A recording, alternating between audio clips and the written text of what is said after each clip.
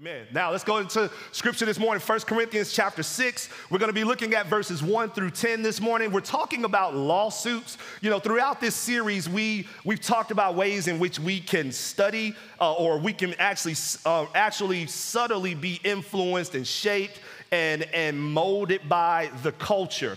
The world around us can be so filled with certain philosophies that run contrary to scriptures and certain ideas our culture can be filled with that run contrary to scripture. And those ideas, because they are filled, or because our culture is filled with them, those ideas can actually end up capturing our hearts as well. And we can become captive to those ideas and captive to those philosophies without even realizing it.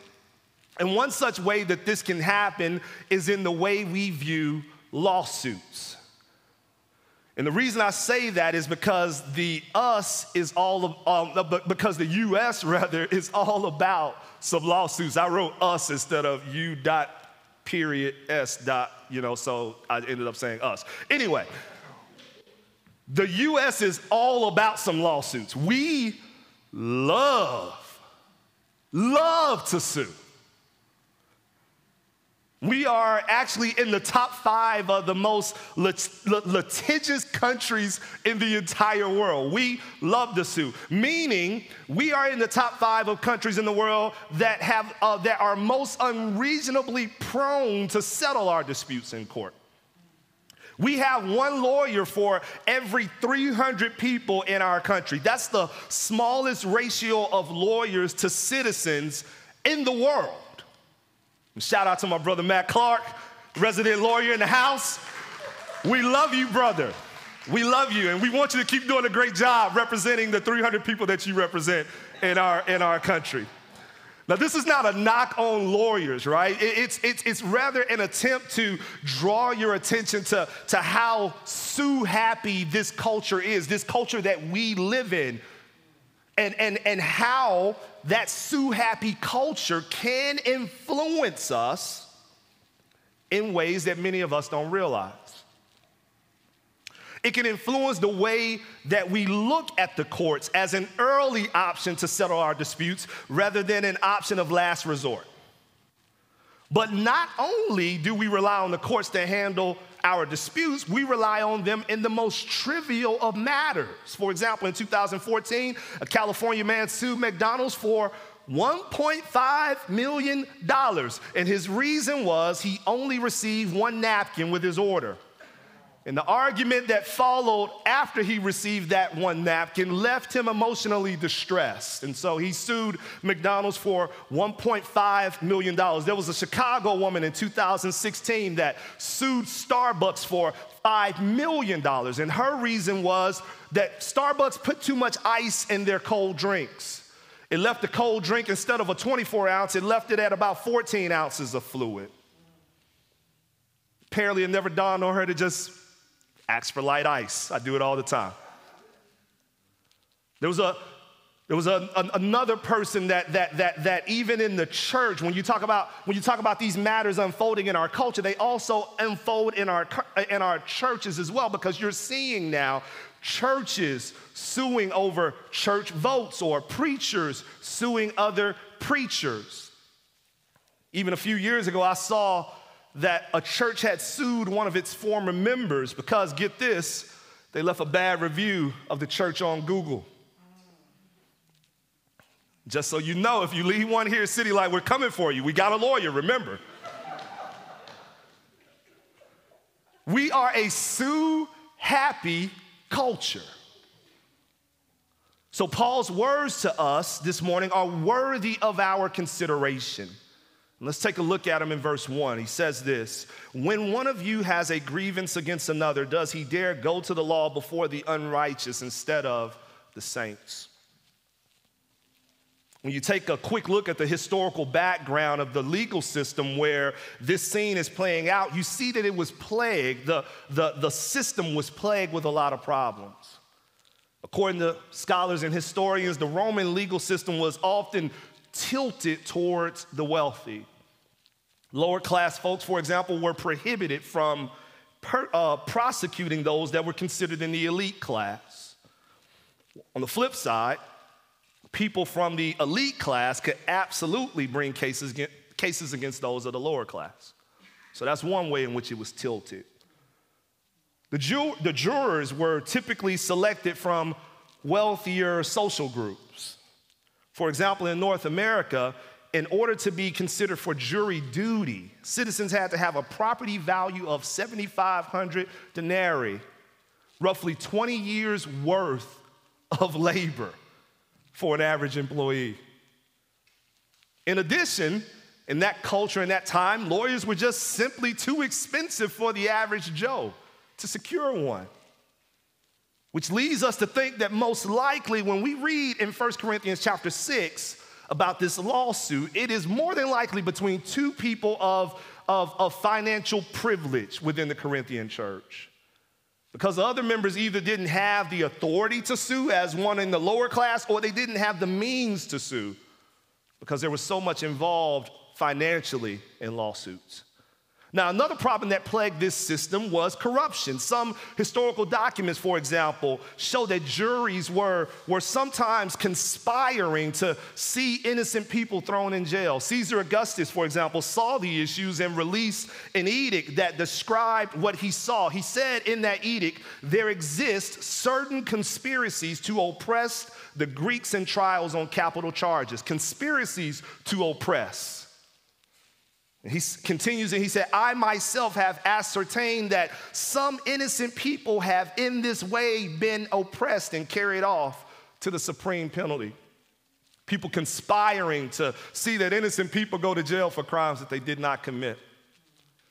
So much so that he had to release an edict to say, hey, we need to do something about this. This is the environment in which Paul is writing and speaking with the Corinthians concerning lawsuits.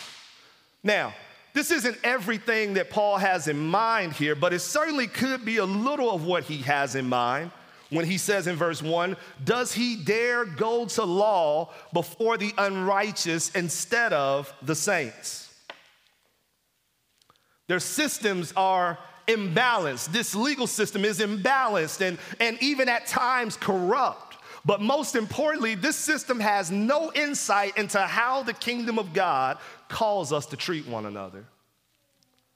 And despite all of that, y'all are going to take your dispute with one another on a trivial matter to the world according to verse 2. Trivial matter is important. We're going to come back to that in just a little while. Paul again is just like we found him last week in chapter 5. He is upset and he is beside himself. And I sense there are definitely a few reasons why. Paul is asking, does he dare go to the law before the unrighteous instead of the saints for a few reasons? Reason number 1, the lawsuit shows an absence of the church's authority.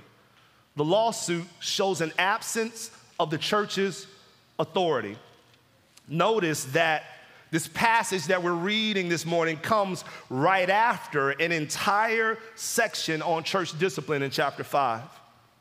Remember last week, Paul confronted the church on their unwillingness to address the grievous sin in their own camp. And in his confrontation was a section in which Paul says these words. Verse 12 of chapter 5, for what have I to do with judging outsiders? Is it not those inside the church whom you are to judge? So here is Paul basically saying you needed to judge the one sleeping with his father's wife, as we discussed last week.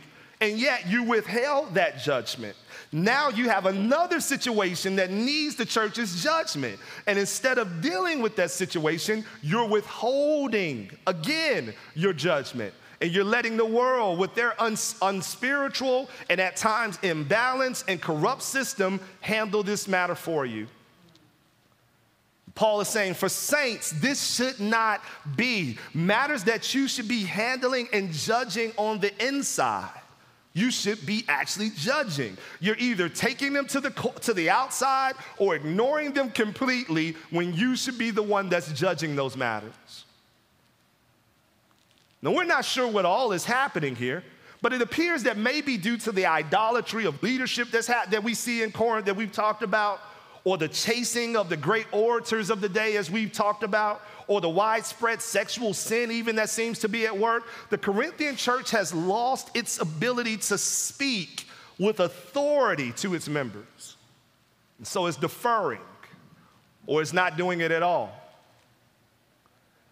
A church without authority in the life of its members can only be a worldly church.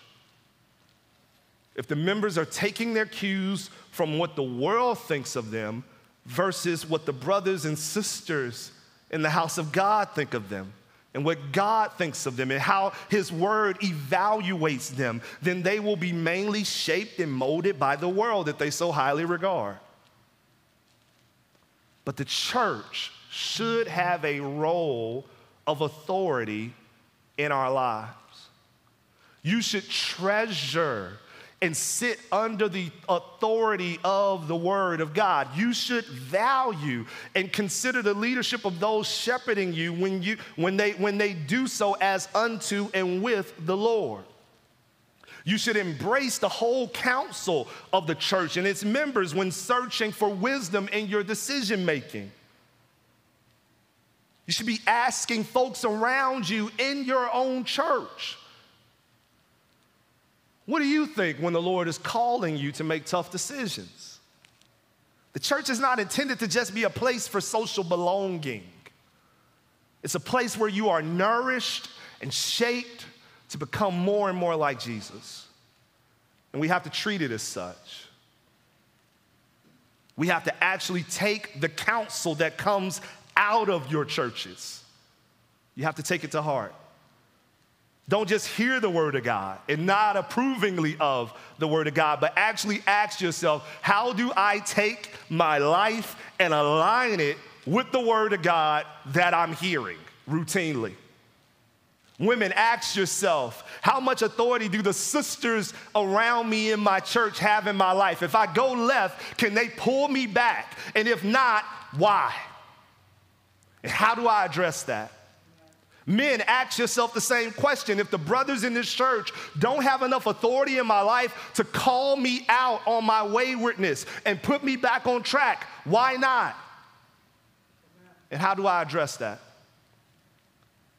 The fact that these men are taking their trivial matters outside of the church suggests that the church doesn't have a large enough role in the shaping and molding of their lives. Do you understand that? Here's another reason Paul is asking, how dare you go to unbelievers? Reason number 2, the lawsuit shows an absence of an eternal vision. An absence of an eternal vision. Verse 2, it says, or do you not know that the saints will judge the world? And if the world is to be judged by you, are you incompetent to try trivial cases? Do you not know that we are to judge angels? How much more then matters pertaining to this life?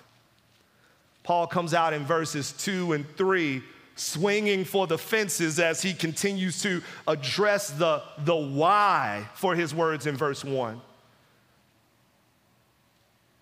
Does he dare take the trivial matters to the outsiders rather than handling these matters internally in the life of the church? That's the question Paul keeps coming back to. In verse 2 and 3, Paul is making these unbelievable statements that have cosmic and eternal implications for us if we actually take them to be true, which we should. The first statement, the children of God, the people of God will judge the world. The second statement, the children of God, the people of God will judge angels. Just stop for a moment, saints. Take that in. Take those two realities in. That you and I will join our God in the judging of angels, in the judging of this world. Fallible and sinful men and women like you and I will be transformed into the image of Christ in such a way and conformed into the likeness of Christ, so much so that one day we will take part in the judgment of the world and in the judgment of angels. This is a truth that's hinted at in the Old Testament. In Daniel, for example, chapter 7, verse 22, it says, until the Ancient of Days came and judgment was given for the saints of the Most High, and the time came when the saints possessed the kingdom.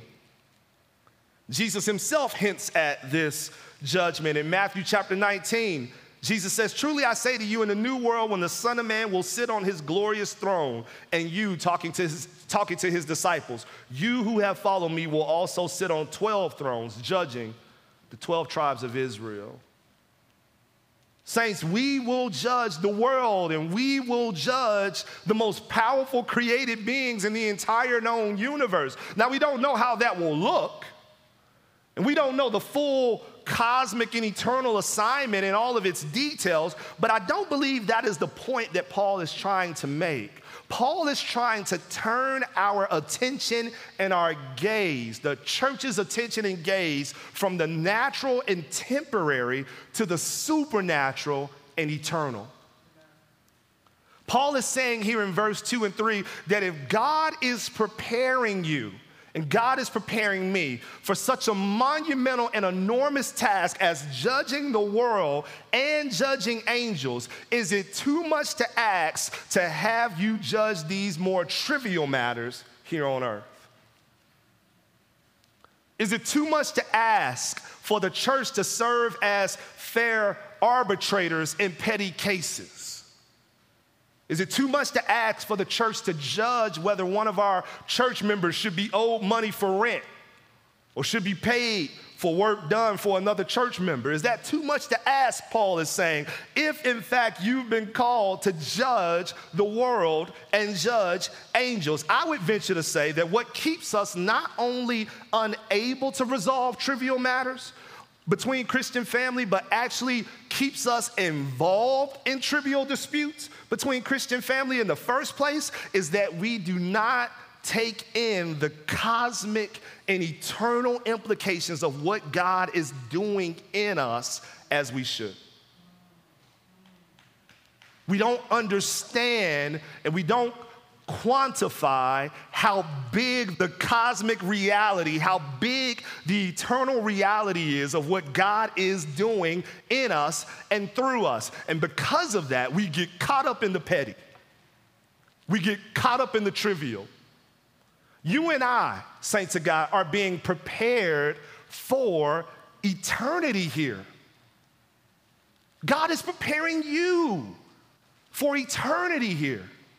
The way in which we engage with one another and love one another is preparation. The way in which we learn to forgive one another and look past one another's faults is preparation. The way in which we resolve our disputes with gospel ethics is preparation. The way in which we handle our disagreements in the way of Jesus and not in our own flesh is preparation for our judging of the world and our judging of angels in the eternal kingdom.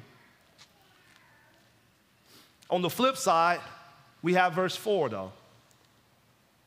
Verse 4, Paul says, so if you have such cases, why do you lay them before those who have no standing in the church? Those on the outside aren't being renewed spiritually. They aren't being prepared for eternity. They aren't being challenged and taught to embrace the way of Jesus. So why would they be called on to settle your trivial matters? When we are going this route to settle disputes, it probably speaks more to where we are than where the outsiders are. You see, it means that we've lost sight of eternity. And when you view life the same way the world views it, then we should not be surprised when we are more inclined to resolve our troubles and our issues in life the same way the world solves them. You see, saints of God, how we view the future impacts how we live in the present. When we don't understand the cosmic and we don't see the cosmic, when we don't understand the eternal and live in light of the eternal, then we resolve our matters like those who are thinking only about the temporary. Now, before I move on to my next reason, let me offer one caveat. Pay attention to Paul's last words in verse 2. He says, "Are you incompetent to try trivial cases?" Now, I believe the distinction between trivial, or as he says in the next verse, the next verse, matters pertaining to this life. I believe the distinction and the difference between trivial matters pertaining to this life and non-trivial matters is important. And I believe it's somewhat layered. First, I believe Paul is, in a sense, pointing to this idea that all matters in this life are trivial when compared to the judging of angels and the world and eternity. So how can you be prepared for the heavier judgments to come when you won't judge rightly the lighter matters now? I believe that's part of what Paul is saying. But I believe Paul, if we want to take him in a more natural way of seeing what he's saying, I believe that Paul is actually talking about literal, trivial cases, not major crimes, not capital offenses. And one reason I believe that to be the case is because of what Paul says in Romans 13. In Romans 13, when Paul talks about government, the authority of government in the life of the church, he says, "Let every person be subject to the governing authorities, for there is no authority except from God, and those that exist have been instituted by God. Therefore, whoever resists the authorities resists what God has appointed, and those who resist will incur judgment. For rulers are not a terror to good conduct, but to bad. Would you have no fear of the one who is in authority? Then do what is good, and you will receive his approval. For he is God's servant for your good. But if you do wrong, be afraid, for he does not bear the sword in vain." He does not bear the sword in vain. Paul's point is that we shouldn't resist when government is pursuing justice and serving its people through the upholding of laws that punish evil and allow for its citizens to flourish. And so, in other words, what I'm saying here is that Paul is not trying to create a new system of governance within the church that ignores the governance outside of the church. Does that make sense? And why? And so, when you look at chapter 6, understand that there have been some people that have used this in unnatural ways. And here's what I mean. They've used it in ways that have left victimized people further damaged and further victimized. I've seen folks use these verses for why we shouldn't take cases of physical domestic abuse to the courts. Say, hey, we're supposed to keep this in the church and resolve these matters in the church. I've seen people use these verses for evidence as why we shouldn't take cases of sexual abuse to the courts, saying these are trivial matters in light of eternity, and the church should be able to handle them. Let me say unequivocally, I do not believe that Paul has that in mind at all. And let me say unequivocally that neither does City Light.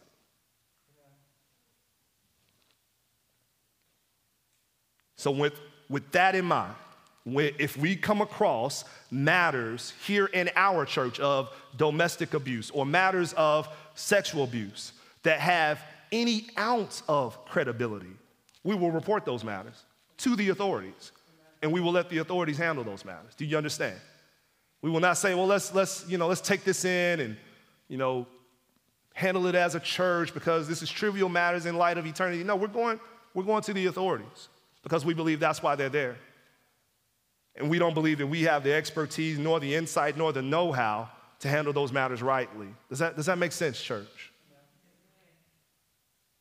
We will not allow the word of God to be leveraged as a weapon to further victimize those who have already been victimized.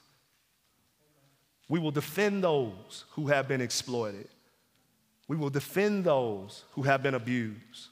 We will defend those as if we would defend our own blood daughters and sons and our own blood brothers and sisters. Does that make sense, saints? Now, with that said, let's turn to the third and final reason for this morning for why Paul asks, how dare you go to unbelievers? Reason number 3, the lawsuit shows an absence of gospel grace. The lawsuit shows an absence of gospel grace. Verse 7 of chapter 6, he says, to have lawsuits at all with one another is already a defeat for you. Why not rather suffer wrong? Why not rather be defrauded? But you yourselves wrong and defraud even your own brothers. One translation renders this, why not rather be cheated? Why not rather be cheated? Some of you heard those words just now, and you said to yourself, no, sir, not me. In the words of Ross and Wheezy for the young folks, no, sir, not me. Don't count me in that. I am not one of those folks that's interested in being cheated. Some of you heard those words and said to yourself, Paul thinks I'm a sucker, doesn't he? But I'm not. And Paul's response to that would be, by trying not to be, quote unquote, a sucker in that moment, you're causing all of us to be losers in that moment.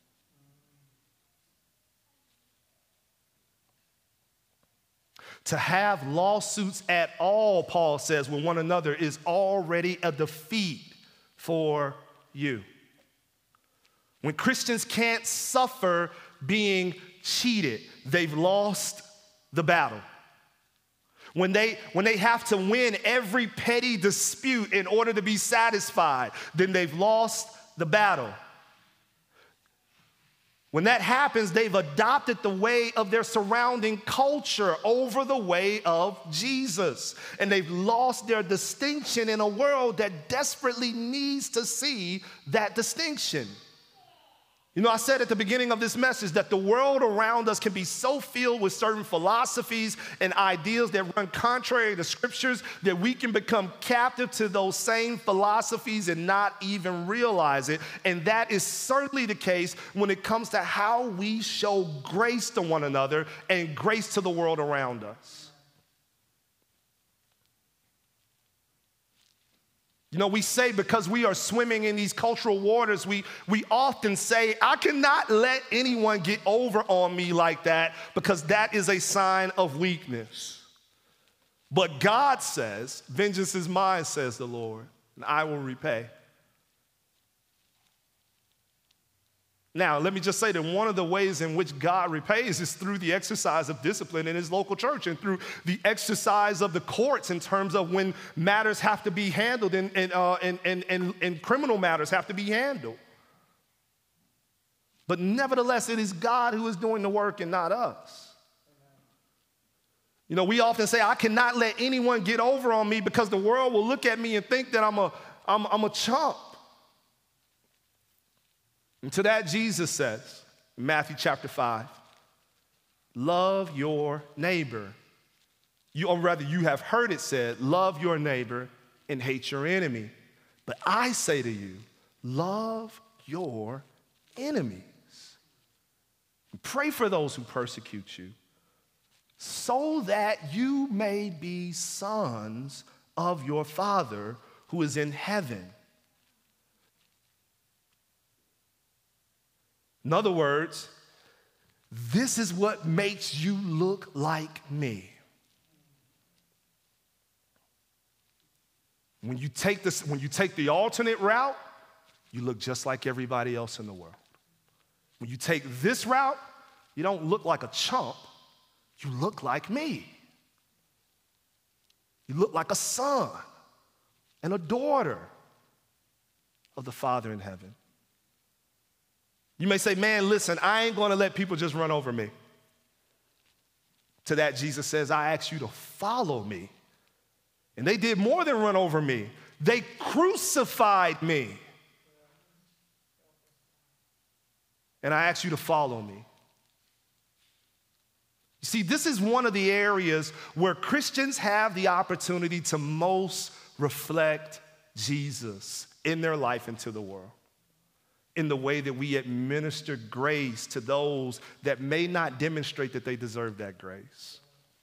You know why? You know why it makes us look like Jesus? Because that is exactly what Jesus did for you and for me. He administered grace to people who did not deserve grace. He suffered the wrong committed by you and committed by me, the wrong that earned us hell, the wrong that left us on the outside of the kingdom of God and facing eternity absent of God's presence. Look at it in verse 9 and 10. He says, or do you not know that the righteous will not inherit the kingdom of God? Do not be deceived. Neither the sexually immoral, nor idolaters, nor adulterers, nor men who practice homosexuality, nor thieves, nor the greedy, nor drunkards, nor revilers, nor swindlers will inherit the kingdom of God. It's as if Paul is saying, you're watching those on the outside and saying to yourselves, I want to imitate how they resolve their issues. I love how they don't let anybody take advantage of them. I love how they don't let people walk over them. If somebody cheats them, then they get every single penny back, and that's what I want to do. In fact, they have sex with whoever they want to, whenever they want to, however they want to, and they throw the wildest parties in the world, and they drink as much as they want, and they get rich, and they don't let anybody get in their way of that, and it seems like their life is so much better and satisfying that way, and I want that. And Paul's response to that would be, but they're missing out on the kingdom of God. Not just the eternal kingdom of God, but the right now kingdom of God, the place where joy unspeakable exists, the place where peace that passes all understanding exists. So instead of pursuing a route that seems like it will lead to satisfaction, but ultimately will lead nowhere, check out where grace leads in verse 11. And such were some of you. But you were washed, you were sanctified, you were justified in the name of the Lord Jesus Christ and by the Spirit of our God. And Paul is calling the Corinthians to embrace the reality of grace by which they've been saved, to embrace it so deeply that they are no longer bothered in the same way by the wrongdoing that's done against them. To embrace grace so deeply that the disputes are minimized in your life. That the wrongs done to you, that they lose their sting. Because you see grace in the same, or you see your opportunity to administer grace as an opportunity to reflect your Savior back to the world. You remember that, listen, I was the one that deserved to be brought on trial.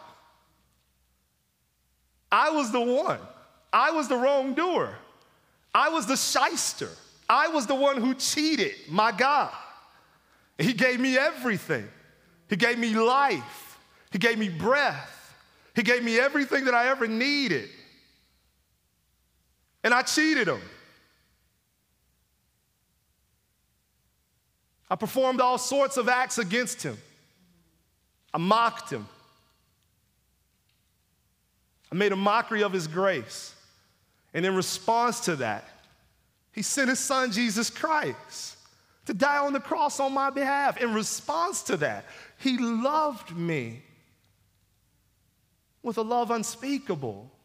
How can I then return that with an absence of grace towards everyone else? That's what Paul is trying to get us to see here. Is the reality of Jesus' salvation of you by his dying on the cross for you, resting so prominently in you that wrongs against you no longer land on you the way that they once did. Is that true of you? Is his grace towards you so evident in you that the wrongs against you no longer land on you the way that they once did?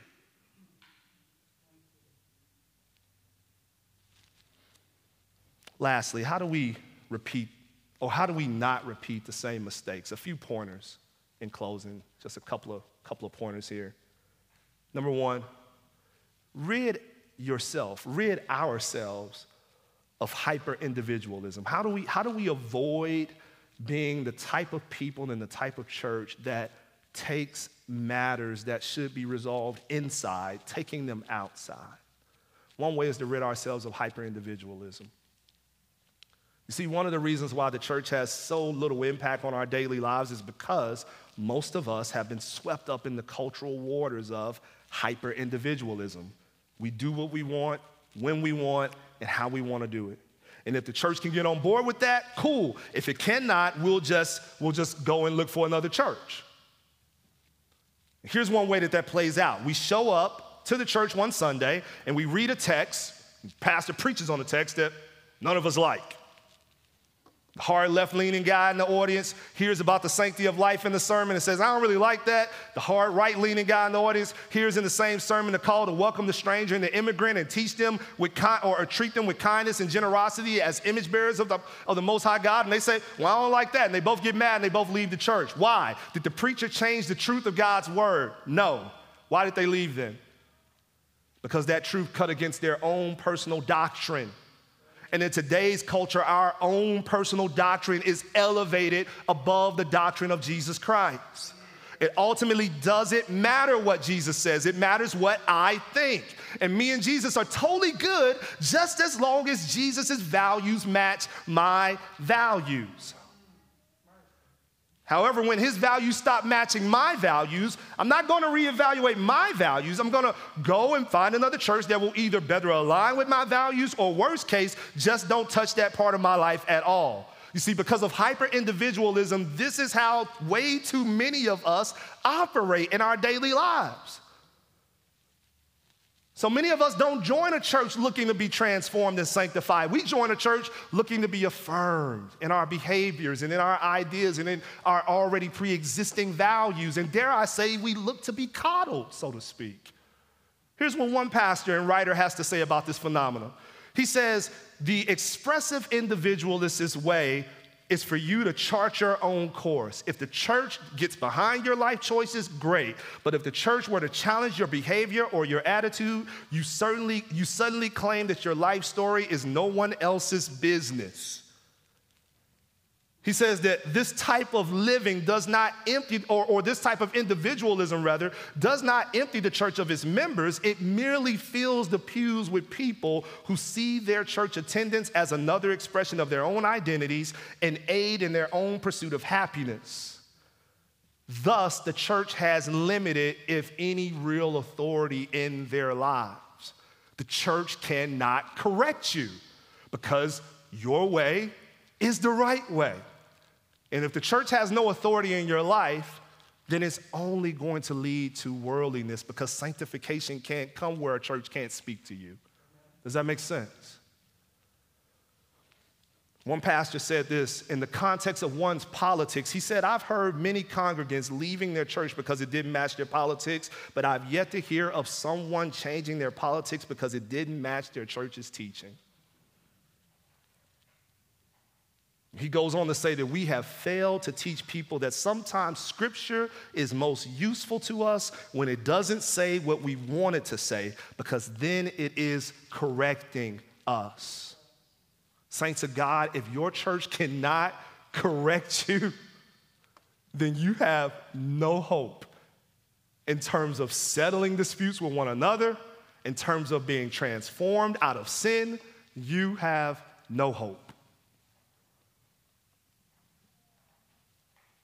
We also have to see the church the way Jesus sees it, not a place for our Jesus fix on Sunday morning, but an assembly of people who collectively share the responsibility with the help of the Spirit of helping each other grow more and more in the image and likeness of Jesus. The church is a channel of grace for your transformation if you would embrace it as such and allow its authority to have authority in your life. Now, I get it. It's okay to have healthy suspicion about churches. It's okay to have healthy suspicion about institutions. Men lead institutions, and men are fallible, thus the institutions are. But it's also healthy to have a healthy suspicion about yourself.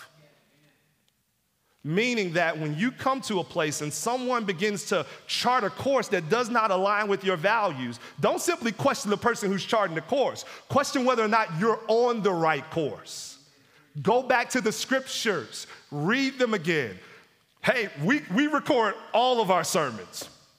Go back and listen to them as much as you want to. Invite me to lunch. Say, hey, man, you were talking about this lawsuit thing, right? And I'm just trying to figure out why can't I sue McDonald's, for that napkin? Come on back, talk to me about it. But question yourself just as much as you question the institutions. Does that make sense? If you're only creating yourself a habit of questioning the institution, then again, you set a climate where you never can be corrected. You are always right. And then lastly, extend the same grace that you've received. Extend the same grace that you've received. Extend the same grace that you've received. We are products of grace. I woke up so happy, man, that my wife had got this for me this week. I'm like, man, I'm putting this on. This fits my sermon. Wearing this, I'm a product of grace. We are products of grace, saints. We are products of grace. So we should be giving grace. Am I growing in grace? That's the question all the time. Am I seeing more and more people as candidates of grace? Because I'm seeing more and more people as recipients of God's grace. And if I am not, then I have to question, why am I not? Is the news creating more enemies in my heart than candidates of grace? Cut it off. Listen to me, cut it off. If it's causing you to see more people as enemy than it is candidates of grace, turn it off. Is my circle of friends, through their gossip and through their hypercriticism, creating more enemies in my heart than candidates of grace? Call them out. Is my social media, through algorithms of fear and of hype, causing more enemies in my heart than candidates of grace? Turn it off. You need to be a recipient and a spout of grace. Not just receiving grace daily from God, but giving grace to others, whether they wrong you or not. And so God has called us to a higher way of thinking, and not just a higher way of thinking, but a higher way of doing. And in so calling us to that, the world sees the distinction. And they begin to ask, how on earth can a man forgive what he just forgave? How on earth can a sister suffer that kind of wrong? How on earth can they allow someone to cheat them so badly? And your response can be every single time, let me tell you about a man who did the exact same thing on my behalf. This is the call of the saints, amen? Let's go before the Lord and pray. God, we love you and we thank you and we ask, Lord, that you would help us and aid us